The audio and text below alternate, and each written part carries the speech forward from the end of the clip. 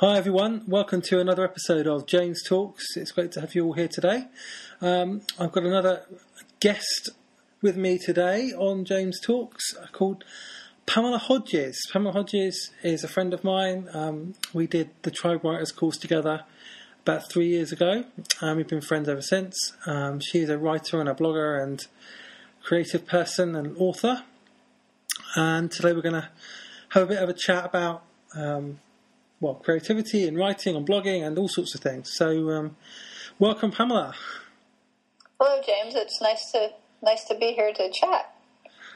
Yeah, this is actually the first time we've chatted, even though we've known each other for about 3 years, which is kind of funny, I think. But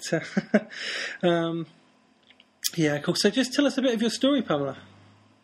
Well, I grew up in Canada, and I've always had the idea that if you want something, you learn how to do it or you make it. Like, for example, my mom wanted lamps, so she took my dad to the store and said, "Bill, I would like these lamps for Christmas." And my dad said, "Okay, well, I'll make them." So he took out his tape measure and he measured the lamps and he made the lamps. So that idea of creating something and making something has always been with me, and ever since I was little I wanted to be an artist. Like, I always drew, I always painted, and growing up, though, the concept of making a living from being an artist was not something that my parents grew up with. They were both grew up in farming community, right. And the way that you would make a living would be, like, in their mind, they would think maybe teacher, doctor. So my mom said to me, "Pamela, I think you should be a teacher." And I said, "Mom, I really want to go to art school. I really want to go to art school." And she said, "Well, no, you'll never make a living at that." So I enrolled in college. I took an education class, and because, when you're 16 or 17 and you're not really sure what direction to go and what you're supposed to take. So I took an education class and I took an art class. In my art class, I got 93% and I loved it. That's all I ever thought about. Oh, wow. And in my education class, I think I failed. I think I got like a 57. It might have been a passing grade. So that summer, I said, no, I'm not going to live my life for someone else. I dropped out of education. I dropped out of the college. I was enrolled in a whole another year of education. I dropped out of all those classes. I stood in line with everyone else, and I took because I had pre-registered for the education courses, but now I was like a late register. So I stood in line, and I took printmaking, art history, and a drawing class. And I vacuumed carpets from 4 till 9 in the morning and saved my money, and eventually I applied to an art school that was 8 hours away. So then it was my life. Then I pursued the art. That's fantastic. Wow, so you did that course. Well, that was, how long ago was that? I went to art school in 1983. Right. I was 21. I was an older student because I had done a year of university, and then after I dropped out of college and took the art classes for a semester, then somewhere in there I took a Eurail pass and went to, that was what I did after I did a year of education, and then I took a year where I just took art classes and vacuumed carpets, and then I took a trip overseas to Europe and worked on a kibbutz. Wow. For 4 years. No, not 4 years. 4 months. And then I came back and moved to the Calgary, Alberta, and went to a 4-year art school. So that whole concept of, like, this is my life and what dream am I pursuing, at some point you have to decide, no, I'm not going to do what my parents want me to do, or I'm not going to follow the safe path. Well, I'm not saying that following art's not a safe path, but it's not what my parents' generation would have considered a viable option. Wow. So you've been doing that ever since, have you? I mean, is that basically what you do now? I mean, what's your kind of day-to-day Well, okay, so 4 years of art school, I graduate, and then I buy a one-way ticket to Thailand. So I graduate from art school, and I knew my friends friend said, oh, you could get a job teaching English in Tokyo. So I thought, oh, great, I'll graduate with a degree in photography. I was a photography major, so I graduated from art school. I worked that summer actually doing construction at the zoo, bending rebar and painting cement forms. Saved all that money, and then my friends were supposed to meet me in Tokyo. They were supposed to have an apartment and help me get a job teaching English. So about a month before I'm supposed to leave to go to Tokyo, they call and they say, we don't like Japan. We're going to go to Bangkok. So meet us in Bangkok at Christmas. Now, I already had bought a ticket. It's a one-way ticket to Bangkok with a leg stopping in Tokyo. So I'm not even going to stay in Tokyo right now. I'm going to go all the way to Bangkok and spend Christmas with them. But I don't really think I had a lot of money saved for my return ticket to come home. So there I was, 2 weeks before I'm supposed to leave. I get a phone call, and she says, guess where I am? And I said, I don't know, you're in Bangkok. And she goes, no, I'm back in Canada. We got sick in opium dens. So here I was going to fly and hang out with these people that I didn't know were doing drugs that heavily. So now I'm not going to Bangkok. I still have a one-way ticket, and I fly to Tokyo, and I stayed 7 years. Wow. So I arrived and got a job teaching English, and then eventually started working for the only English magazine at the time in Tokyo was the Tokyo Journal.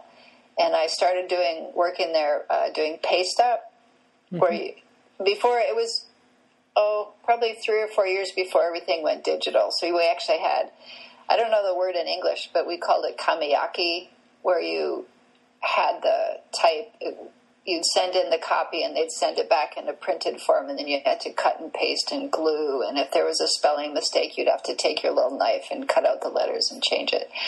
And then I made contacts and worked as a commercial and fashion photographer in Tokyo for 7 years.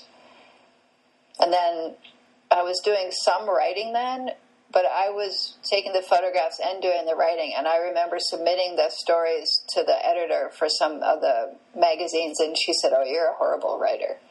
And she completely rewrote my whole story. And then, so that was really discouraging.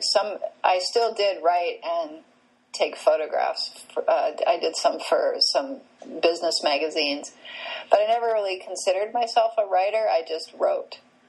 I don't know if you someone get who the writes. distinction. Yeah, I definitely understand that. Yeah, so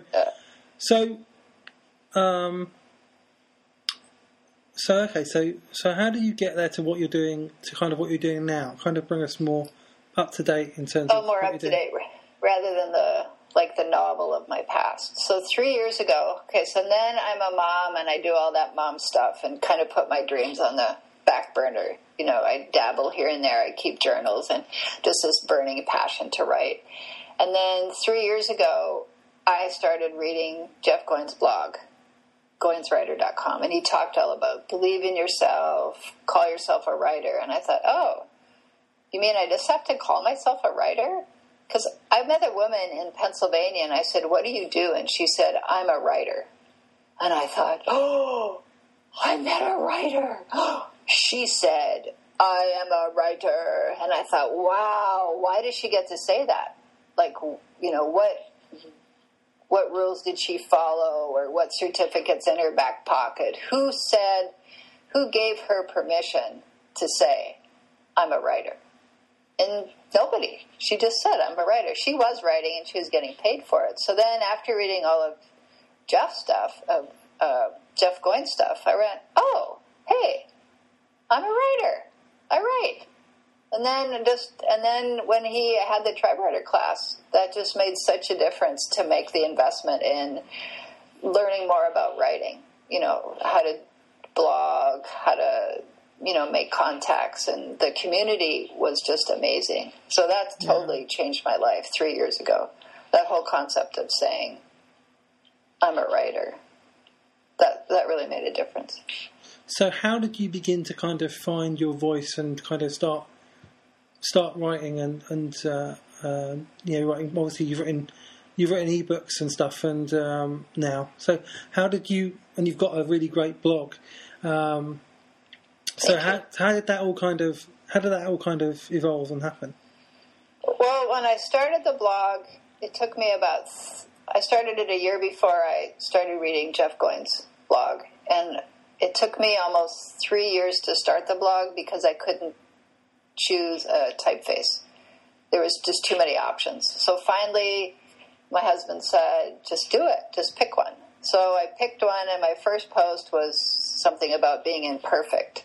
So there was a real fear. Like, even when I published it, I'm like, oh, Lord, please don't let anybody read this. Because I was so nervous about anyone commenting on it, or that I might get negative comments. So then I read Seth Godin, and he suggested writing every day, and that you just write every day. Something that you see in your world that's not so much a journal, but an analysis on something that you notice in the world. And then the more I wrote, the more confident I got. Mm. So I developed my voice by speaking. I think that's how you develop a voice, is by using it. So if you don't write, I don't think a person can develop their voice because they're not actually writing. So just say that again. You develop your voice by using it. Yeah, you develop your voice by speaking. Right, that's really good wisdom, I think, because that's certainly kind of how I found my voice as well. Was kind of, well, not literally physically speaking, but writing every day. Well, I still consider that speaking, because you're writing and you're like, I know we've never looked at each other and had a Skype call before, but we've sent typed messages back and forth. Like, we've talked a lot. So if we had never communicated at all, I feel like that we're friends, but we just never did a Skype thing, if that makes sense. Yeah, no, that makes sense. I mean, I know exactly what you mean. The speaking doesn't just refer to physical speaking. It means writing, words, by doing the stuff, and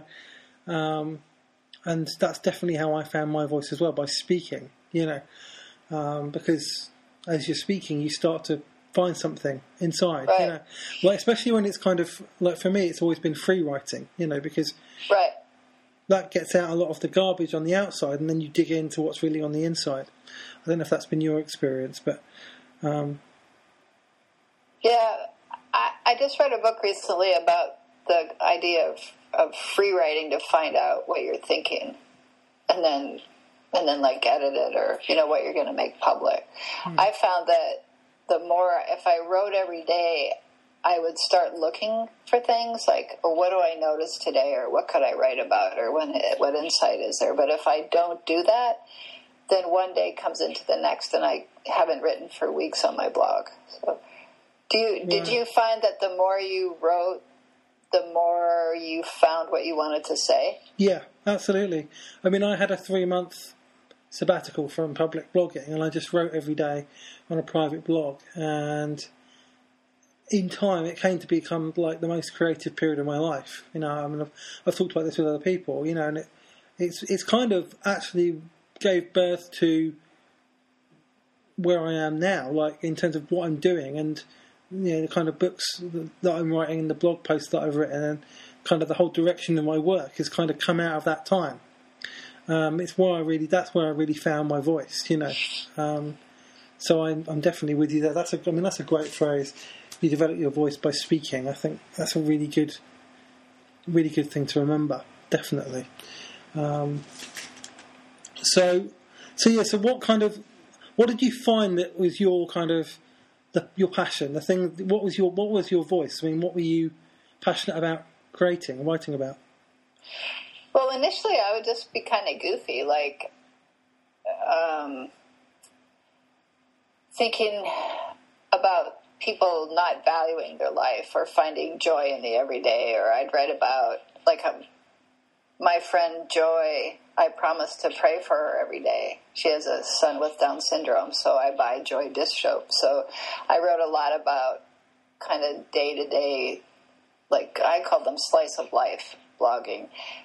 So now I'm still talking about those kind of things, but talking more about art. I really want to encourage people to believe that they can draw. Now, not everybody might not want to draw, but that everybody is an artist and everyone can draw. I think that what happens is that children are really confident in their ability to express themselves with crayons or pencil crayons, but once they get into school and they notice that the teacher likes a certain style better, that they'll start to draw that way. Like, they kind of lose who they are as a person. Maybe because art's so public, people can see what you're drawing at school.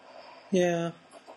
I've always had I've always felt like it's wrong to, even you have an art class, like at school or wherever, that to have it graded is a bit, kind of defeats the object, because art's kind of subjective. It's kind of, well, you can't just say that's good and that's not. I think all art is valid, and I think certainly at school, I think personally, I would say that kids need to be just encouraged to express themselves, and it's not necessarily about meeting some sort of criteria. It's just about expressing who they are and being free to express that and put it out there without any fear. And I think that helps us.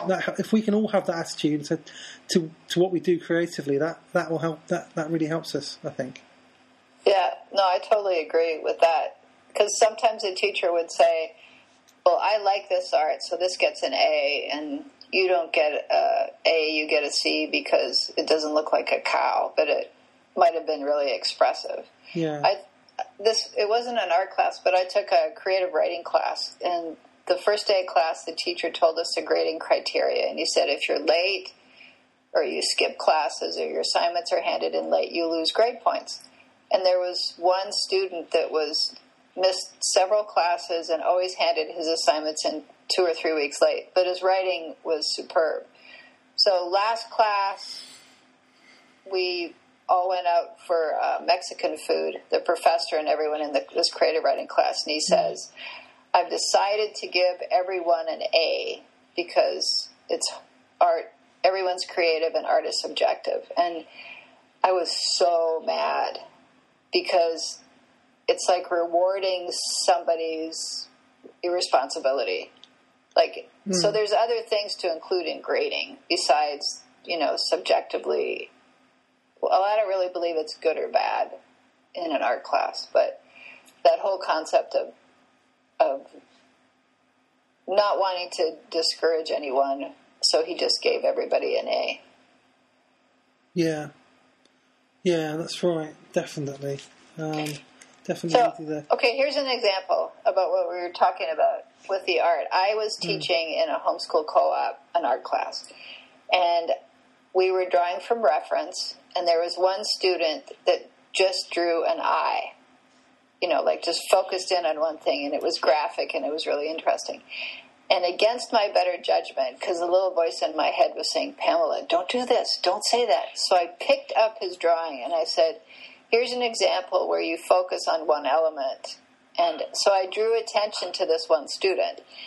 And then within seconds, people had turned their paper over and were drawing, at least 5 students did it, were drawing the exact same eye. So they thought, oh, she singled him out.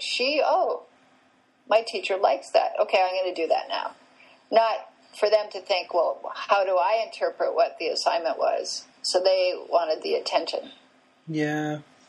So it's so careful. And when I was teaching, one of the other moms, because I said I don't want anyone going around saying, "Oh, I love this. Oh, this is so great," like singling out one student over another. Because this one mom came over and she goes, there was 8 kids drawing, and she singled out one student and said, "This is absolutely amazing. Look at this." And she brought all the teachers over, all the moms over, and said, "Oh, this is just so brilliant." Well, it was interesting, but all the other kids that are learning how to express themselves, you could see they were discouraged, and some of them started to imitate this other kid's style. Right. So it's almost like you can be punished by praise.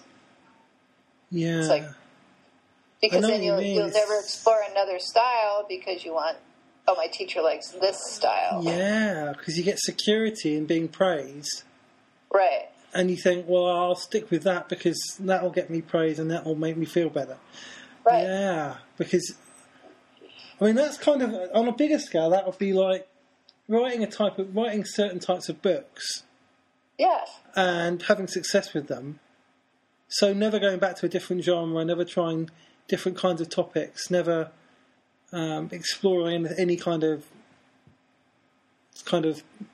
area of of writing, kind of thing. I mean, I know that we all have our own niche and our own voice and stuff, but at the same time, we shouldn't be afraid. I still think we shouldn't be afraid to try different, to go where we're being led. To go where, if we're being led to go somewhere completely different to where we've gone before, we shouldn't be afraid to go there. And I guess what you're kind of alluding to, and I agree with you totally, is that the danger is if you have one area where you're being successful, you stay there, and if you have an idea that's something totally different, you don't acknowledge it, you don't do it because you think, well, that might not get me the same success as I got before. Right. Actually, Elizabeth Gilbert, before she wrote Eat, Pray, Love, she'd written mainly fiction, and that was her first memoir, I think. And she hadn't written many memoirs before that, so that was kind of a shift out of what she was used to, and obviously it was really successful. But and even her most recent book is a kind of shift as well, because it's a Big Magic, which is a book about creativity. It's one of the best books about creativity I've ever read. But it's kind of a self-help book, which again, she said I heard her talking about it, and she said she'd never written a book like this before. It was kind of a step into the unknown in terms of genre, but she was willing to take that risk. Would you recommend that book? I would recommend that book to everybody. It's the best book on creativity I've ever read, literally. Oh, cool. Yeah, I'll check that out. It's an amazing book. I read the first 60 pages in one sitting, basically. And I never do that with any book. It's really inspiring, encouraging. There's a great podcast that goes with it as well, Magic Lessons. I'll write that down. Recommend Thanks, that to everybody listening. Big Magic and Magic Lessons. Check those out. And the big fan of Elizabeth Gilbert. Yeah. Well, the latest Rolling Stone just put out a special edition of Bob Dylan. It's like a nonfiction analyzing all his albums, and I bought it because I wanted to read about his life, and a lot of his albums are different. So I thought that was interesting from a musician standpoint, that people might pigeonhole you as having a certain kind of music, and then how you adapt as an artist to create how you want to create. Similar to what you were talking about with Elizabeth Gilbert. Yeah. People expect certain things from you. Yeah, I mean, actually, I've talked about this example lots of times. One big example for me is U2, Acting Baby. Because they just had the Joshua Tree, which had been really successful, and pretty much everyone knows that album. It's one of the great all-time albums. And they come off their tour following that, and they were everyone was expecting to make Joshua Tree Part 2. They wanted the next album, which was just like Joshua Tree, of the same kind of style, sound, whatever. But the band were kind of falling apart, and so they literally went back to basics and just started jamming and waiting for something to come out. And what actually came out of that period was a different. It was still rock music, but it was a very different sound, different to what they'd done before. It was very, very out there. If they'd pitched this to their fans on a Kickstarter, they probably wouldn't have got much support for it, because it didn't sound anything like they'd done before. Right. But they made it anyway, and it was one of their most successful albums. And that wave of creativity kind of gave birth to another album, which they hadn't planned. Like I think Zooropa was their next album, and that was completely unplanned. It just came out of this wave of creativity that they discovered by almost like free writing, the equivalent of free writing with music. And they weren't afraid to risk it, and that's why I think they had the kind of long-term success that they've had, because they've been willing to go back to the drawing board and risk and try new things and and evolve, and not just stay where they are and stay with what works, which a lot of musicians do. I'm definitely all with that kind of. We need to kind of avoid getting stuck where we are and stuck in security and uncertainty in terms of our creativity, because otherwise it loses its freshness, I think. Yeah, that's a good point. Always being willing to, I guess, follow the muse, which you can only really do by sitting in your chair and working. That's right. I think that's the only way to find it, is to actually do the work. Yeah, I'm totally with you. So, can I tell you a funny story about YouTube? YouTube? Yeah. Yeah. Yeah. So, I was living in Tokyo from 83 to 90, and I'd never heard of YouTube, didn't know who they were, but they were playing in Tokyo, and I had my friend's friend was a photographer, and I got to go and hang around backstage. I had no idea who they were.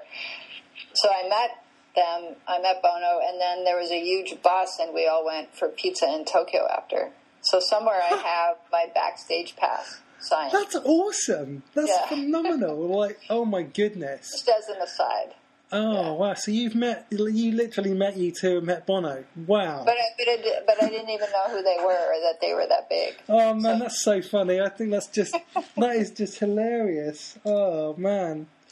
Wow, that's very cool. You should talk about that more often, seriously.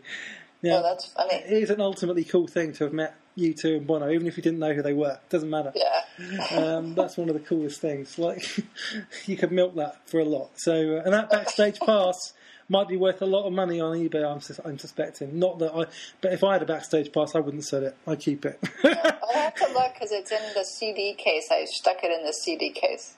The backstage pass, I kept it. Right. So actually, I'll look for that. That's wow. Yeah, so I was culturally illiterate. Still cool though. Still cool.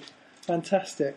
So even though you have creative people, right? And you have creative people who are famous and make a lot of money, and you have creative people who are unknown. So in my mind, there's no difference.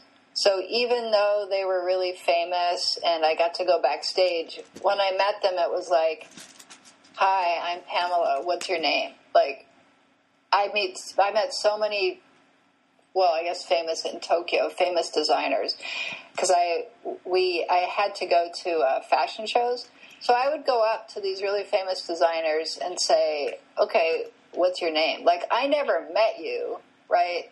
So either that or I was socially ignorant about how to approach people. But I think there's kind of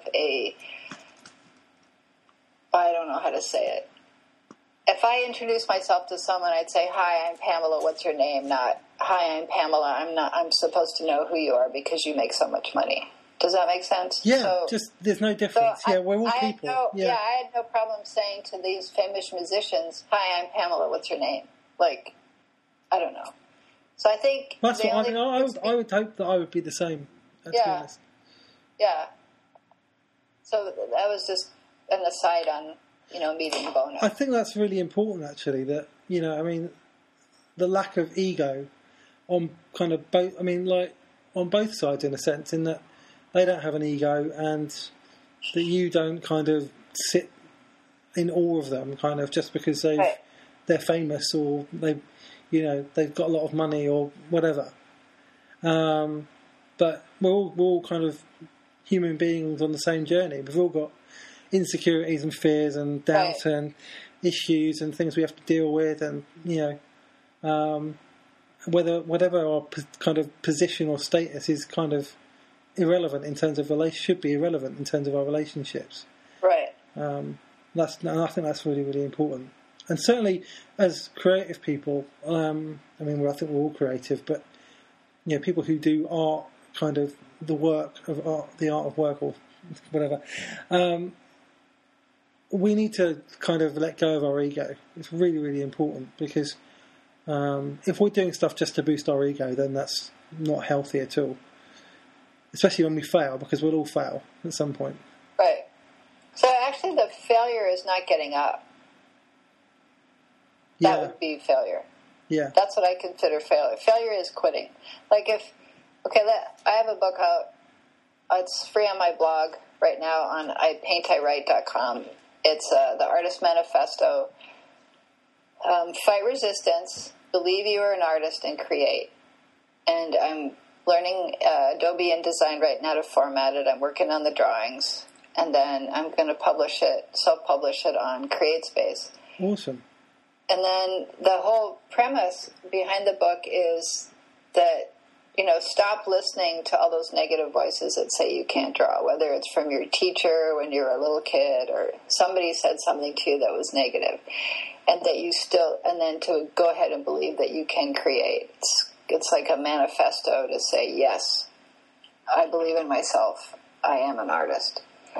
Now, the funny thing was, the whole book says, believe in yourself, believe in yourself. Okay, so then I'm not saying I have all this figured out. I'm like, no, I'm with you. I'm standing with you holding a crayon. We're in this battle together. Because as I make the drawings, my fear was that somebody would say, well, Hodges, no, you can't draw. Who are you kidding? So even though the book, I'm telling you to believe in yourself, I have to believe in myself to actually put the illustrations in the book. They're like gesture kind of cartoony drawings. So wow. for me, it's easier for me to identify with somebody who's still in the process of figuring out rather than saying, I've got this all figured out. I'm perfect. Now let me teach you. So I'm coming alongside rather than being authoritarian and saying, I figured it out. Now let me help you. Yeah. So sort of a different approach. I prefer that approach because I don't think any of us really have it all sorted out at all. I think we're all on a kind of, I hate to say the word we're all on a journey because that sounds a bit cheesy, but we are. We're all right. We're all on the kind of, we never stop learning. You never stop growing. You never stop moving forward. If you do, then you just stagnate and get stuck,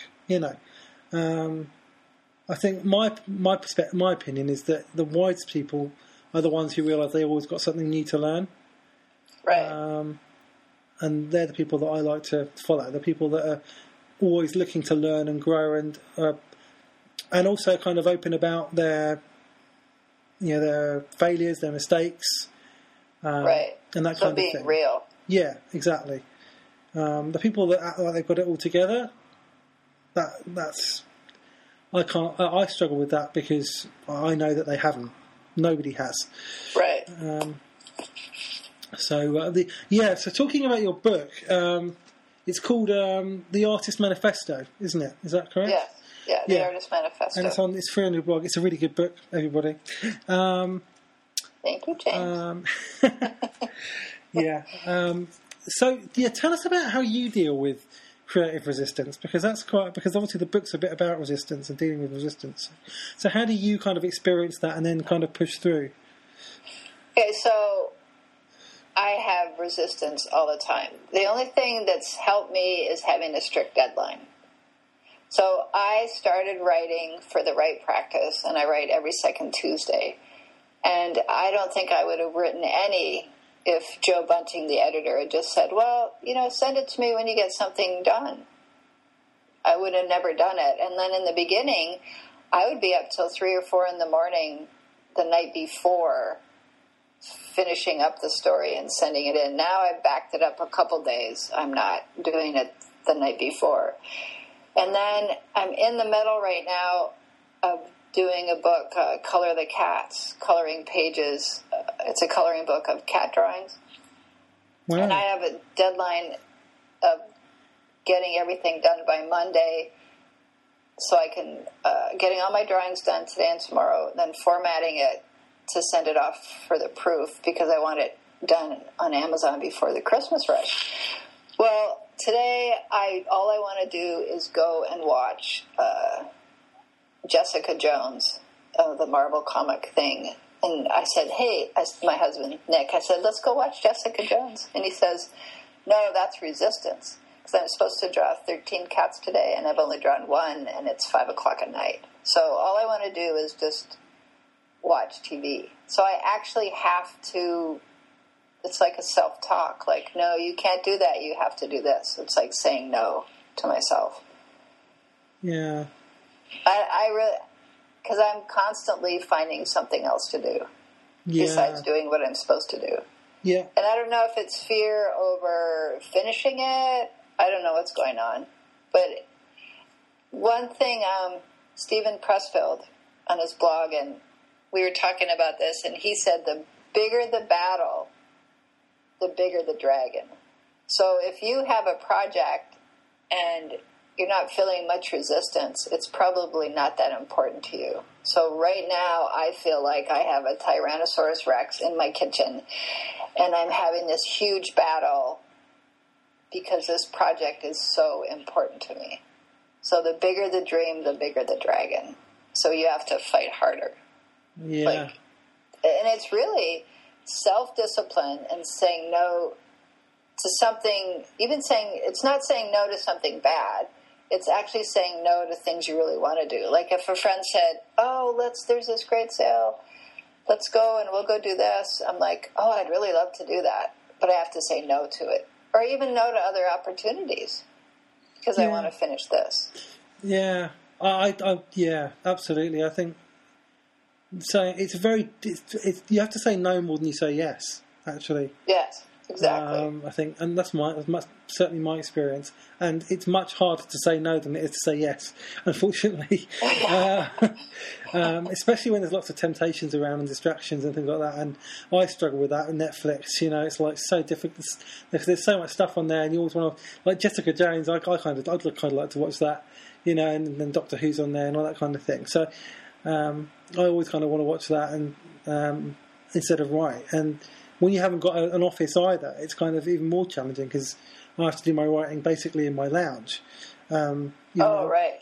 So I've got, even if I'm not facing the TV, I know the TV's right there.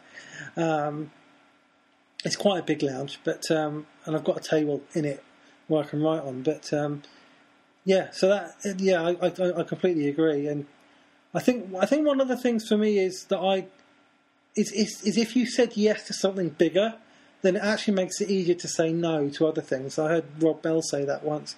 But you need to be able to say no. You need to have said yes to the right thing. So if you say yes to the kind of, I'm going to make this book, I'm going to do this drawing, I'm going to whatever the project is, then you can go back to that every time you're tempted to say no, tempted to say yes to something else, which will distract you from it. So you can say, I'm going to say no to this thing because I said yes to this already. So that makes sense. And that still, it doesn't make it entirely easy, but it's still, I think it kind of gives you a way into pushing through. Yeah, definitely. Yeah, because I can visualize the finished product, but the only way to get there is to actually do the work. Yeah. Like there's no other way around it. The only way to finish it is to start and then to actually do the messy middle. The funny thing is that I absolutely love drawing. It's so much fun. Like some of the drawings that I've done these drawings wouldn't exist if I hadn't drawn them. Which is, I know that's an obvious thing, but it's like there's just so much magic with a blank piece of paper and a pen. And then it's just, I think drawing is so much like writing. They're both creative. You both sit down, both of them you sit down to a blank piece of paper. One of them you put words on and one of them you put images on. And then you don't know what's going to come out until you actually do the work. Because some of the drawings that I've done, I'm like, oh, well, that's kind of fun. Like, there's a cat called Cow, so I drew him as a farmer. And then, another Siamese cat called Flea. And then when the coloring book started out, it was basically a fiction book. Like all the drawings were made up. They looked like cats, but they weren't associated with the real cat. And then I thought, let's ask for models. So then I asked in a few different Facebook groups for cat models. So now they've become non-fiction cats. Like Flea had a bad case of fleas. That's how he got. No, I think it was that's how she got her name Flea. So she's drawn surrounded by all these teeny weeny little fleas. And then there's stories, like they're rescue stories. One cat was actually thrown out of a car on a busy highway and in Dallas, Texas. And the family right behind was, fortuitously, they found the cat on the side of the highway and rescued it. So that there's so much drama in these little kitties' lives. So I think that makes the coloring book better because they're real cats. So even in like when you're writing a story between fiction and nonfiction, you want your fictional characters to feel like nonfiction, well-rounded characters. Yeah. So there's so much interplay with writing and drawing. I think it's quite amazing that the approach is so similar. Yeah, I think. Yeah, it's all connected, isn't it? I mean, the process I think is very similar, but obviously there's different elements to it. Because the practice of drawing is different to the practice of writing, but essentially it's kind of the same thing. You're bringing something into the world which wasn't in the world before. Right. Exactly. And it's something that has to come from inside of you. And in that sense, whether it's writing or drawing or painting or music, it's essentially the same thing, just a different expression of the same thing. So the processes are going to be very similar. Yes, yeah, that's true.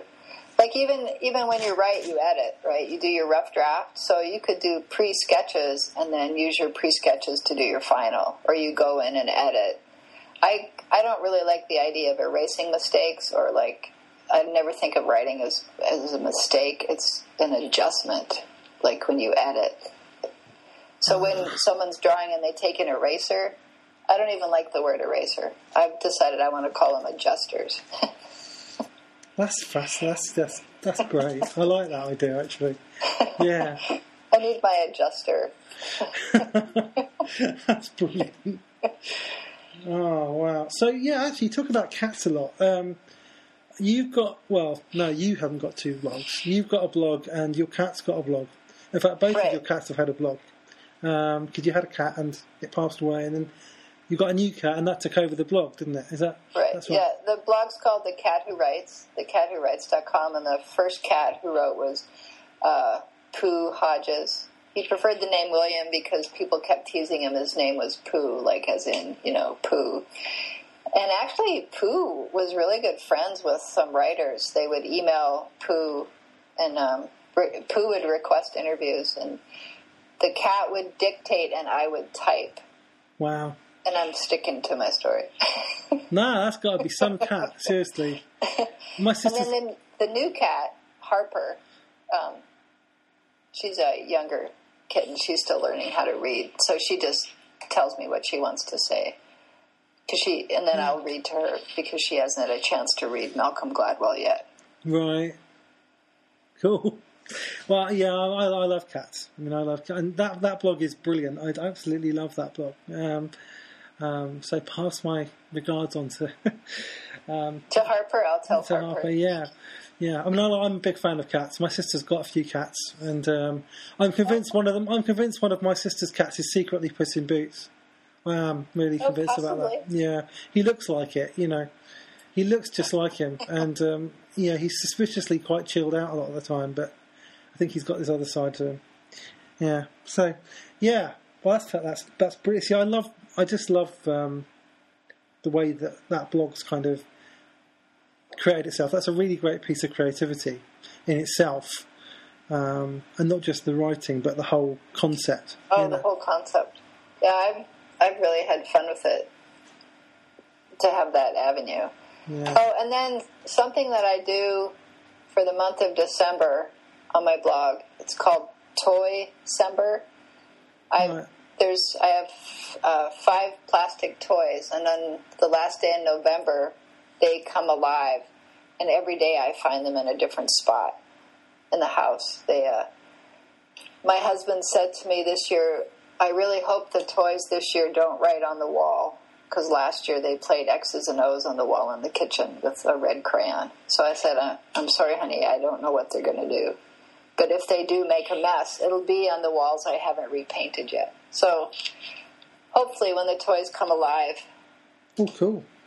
Which is really, it's a fun thing to do, to have that little bit of fantasy. You've got an incredible imagination, Pamela. You really have. That's really, really cool. Oh, thank you. It's just a fun way to look at life. That life can still be fun. Yeah, I think it's easy to forget that life can be fun. Or almost we can feel guilty as well for having fun sometimes. Especially the world as it is. You kind of like, well, yeah, people are dying, and there's violence and all this kind of thing, and it's going on right now. But how can we dare have fun? And while I would always say that you need to take the important things seriously, and give them the respect they deserve, and that kind of thing. But I think you need to have joy.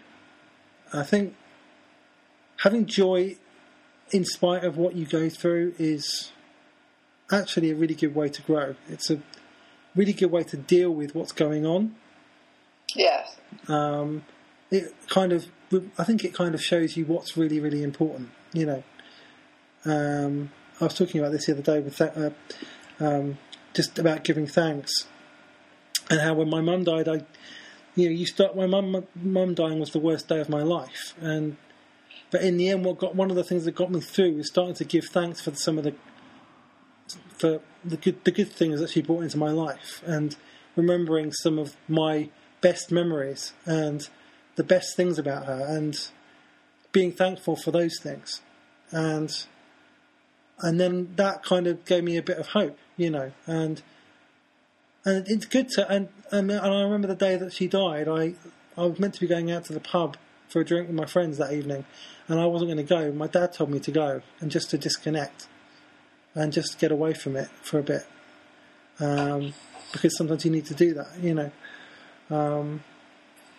You need to kind of disconnect sometimes and just recharge and have a bit and have fun and have joy, and that doesn't mean you don't care about what's happened, or that that it's any less difficult. It just means that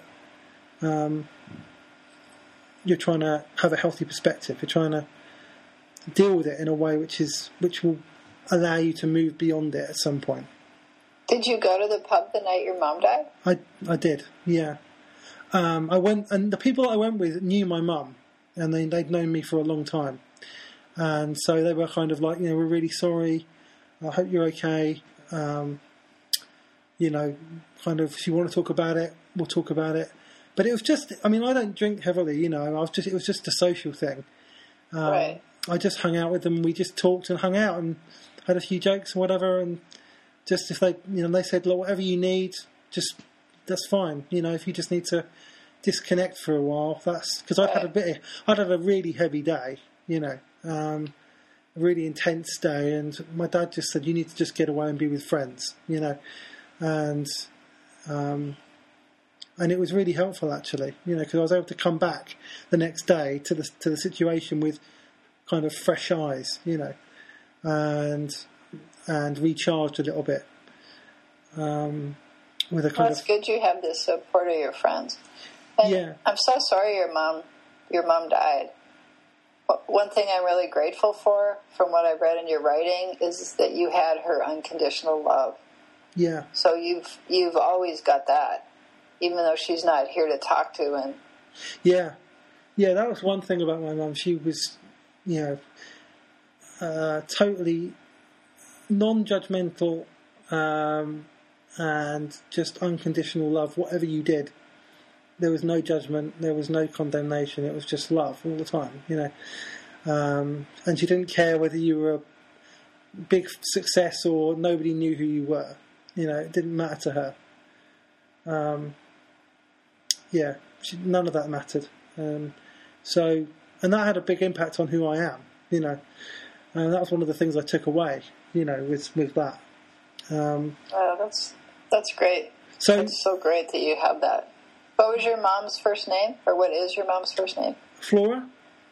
Flora, like Flora? Yeah. Oh, that's cool. Yeah. And she was a writer, actually. She was, she was a poet more than a writer. She wrote a whole load of poetry and got published, actually, as well. And she did it just for joy, she just loved doing it, and it actually helped her deal with a lot of the stuff that she had to go through in her life as well. It helped her process a lot of the things she went through. So, and that's kind of where I picked up my kind of talent for writing, I think, from her side of the family, yeah. So that's what. The point being that. It's good to have joy and to smile and to celebrate sometimes. When my mum died, we tried to make it a celebration of life rather than just a kind of depressed, kind of dark occasion. When we had her funeral and her wake and stuff, we tried to make it a celebration of her life and remembering the good things about her life rather than the opposite. Right, yeah, because the joy is obvious. No. The sorrow is obvious. The joy in who she was, to focus on that, is actually really a gift to bring to the day. Yeah. Like the day of mourning. Because, my dad died 17 years ago, and it was just so devastating that he was gone. But for years, I would still think, what am I going to get him for Christmas? Like, he was a hunter, so when I'd get a hunting magazine in the mail, I'd think, wait, no, he's dead. So that whole concept of them being gone, but I still feel like he's part of my life. Yeah, I totally feel the same about my mum, I feel like I carry her with me, as part of me, in many ways. I think that's what happens, And right. and this I think this principle that we're talking about is, like, in terms of creativity, it's when you have a failure, when things go wrong, right? You just keep going, and you get up and you just do the next right thing. You write the next line, you draw the next picture, you write the next melody, and you acknowledge what's happened, but you get up and you keep going. I think, like you said before, the real failure is giving up completely. Right. Quitting is the failure. And the thing about life, too, that I realize, I don't know, maybe because I've lived through many experiences, is that life will never be perfect. There will always be flat tires. And like you said, it's how you deal with it, and then you take the next step, the next right step, and to get up again. Absolutely. Yeah. So, what would you have done differently if you'd had your time again? Looking back at your story, what would you have done differently? I would not have focused 100% on my children. I would have kept writing. I felt like there was kind of a vacuum when I was being a mom. Well, there wasn't as many opportunities back then, because there was no blogs. You pretty much had to go through a major publisher. And I was being creative. I painted, I had a loom, I did weaving. So I would encourage anybody to not give up completely on finding some way to have a creative outlet. So I don't know what I would have done differently. One thing that I'm glad that the one major decision that I'm glad that I did was to take the Tribe-Writer course. Yeah. And I had been diagnosed with skin cancer that year. It was level 0, but that was kind of like the wake-up call, because I kept saying, next year I'll do it, or next year I'll do it, and next year I'll do it. And then having the skin cancer, it's like, hey, wake up, Pamela. There might not be a next year, so why not right now? Why not sign up for this class and make an investment in learning? And one big thing I think is keep dreaming. You're not dead yet. I heard somebody say, I'm 40 and I've kind of done my career, and so now I'm just going to help my kids with their dreams. And I'm like, whoa, who said that you have to stop having a passion? Raise your kids and love your children, but If you want to learn how to swim, take a class in swimming. If you want to learn animation, take a class in animation. If you want to learn computer programming, buy a book. Like, learn. There's no reason that you have to stop learning because you have gray hair. Like, I have a lot of gray hair. I'm in a class right now, Adobe InDesign, at the local community college, and the woman who sits next to me is 19, and then there's a 21-year-old. One lady's 36, and then another kid's 19, and then there was 2 people that dropped out. And one lady was maybe a little bit older than me, but she just couldn't handle the pressure. So one day I'm sitting in there, and the teacher, I said, this assignment is really hard. I was really struggling with learning this computer program. And then all of a sudden, I started to cry. Like, I couldn't talk. I didn't want to talk because he said, what can I help you with? And I didn't want to go, I didn't want the whole class to hear me. So it took me about 20 minutes to calm down, and then I could ask him questions. But after I cried, it was easier for me to focus on the assignment. And then the other thing about taking the class was I was stressing out about having it perfect. This was the assignment I was struggling with. We had to do an 8-page brochure, and I thought, okay, this is due tomorrow. I'm just going to try to get a C.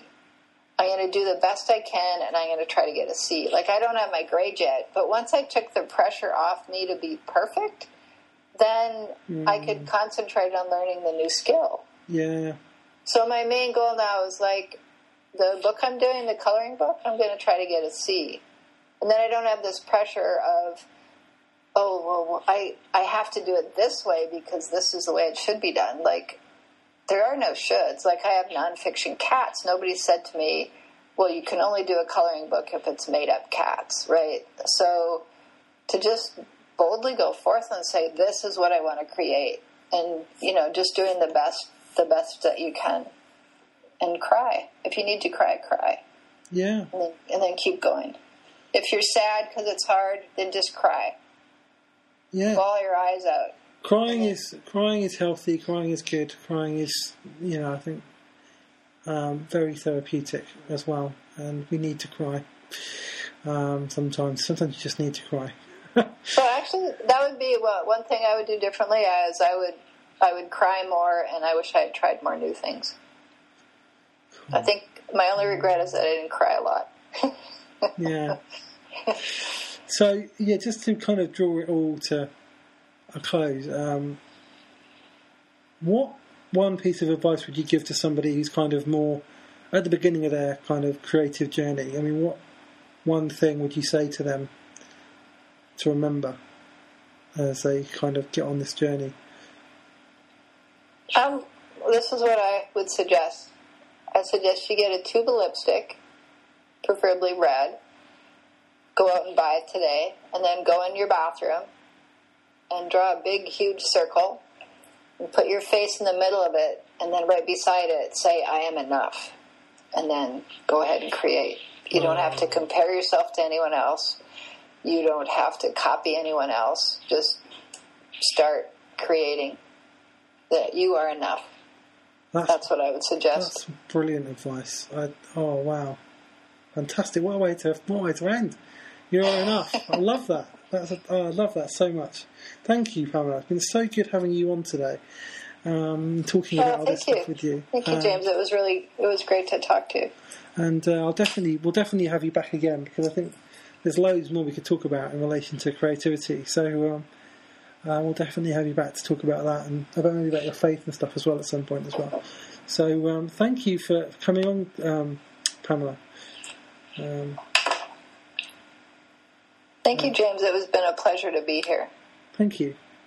Okay, well, everyone, that's all for James Talks for today. I'll catch you all next week, and take care, everyone.